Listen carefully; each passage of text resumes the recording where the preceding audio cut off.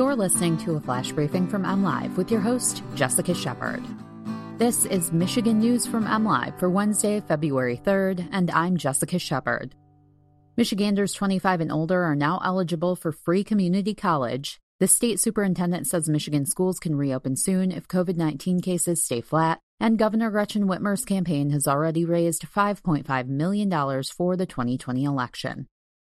Michigan residents 25 and older who don't have a college degree can now apply for funding to cover community college tuition costs or skilled trades training scholarships. The initiative, known as the Michigan Reconnect program, is being funded initially by a $30 million appropriation in the state budget that had bipartisan backing from Governor Gretchen Whitmer and the Republican majority legislature. To be eligible, applicants must be at least 25 years old, a Michigan resident for at least a year, and have a high school diploma, but not a college degree. Scholarships funded by Michigan Reconnect will be accepted by all Michigan community colleges, although applicants who want to attend a community college outside of their district will only be covered for the in-district portion of their tuition.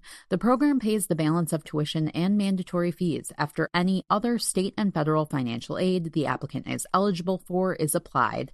It's unclear exactly how many people will take the state up on the offer, although state officials estimate more than 4.1 million Michigan residents could be eligible.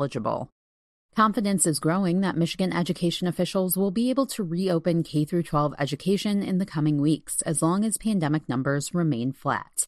School districts across the state are becoming increasingly supportive of in-person learning due to factors such as improved COVID-19 protocols and the need to address pandemic learning loss in students, said State Superintendent Dr. Michael Rice Tuesday. Over the last week, Michigan has averaged 1,166 cases and 39 deaths per day from COVID-19. The state's latest daily case average is the lowest it's been since October 12th.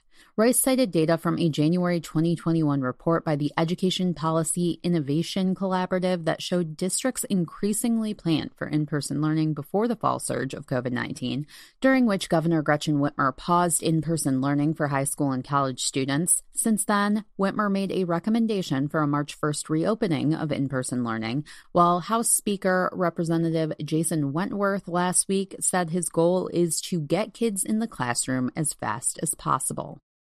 Going into the 2022 election cycle, Governor Gretchen Whitmer has already raised millions of dollars from supporters. According to a campaign finance report filed this week, Whitmer's campaign closed out 2020, having raised $5.5 million so far this election cycle.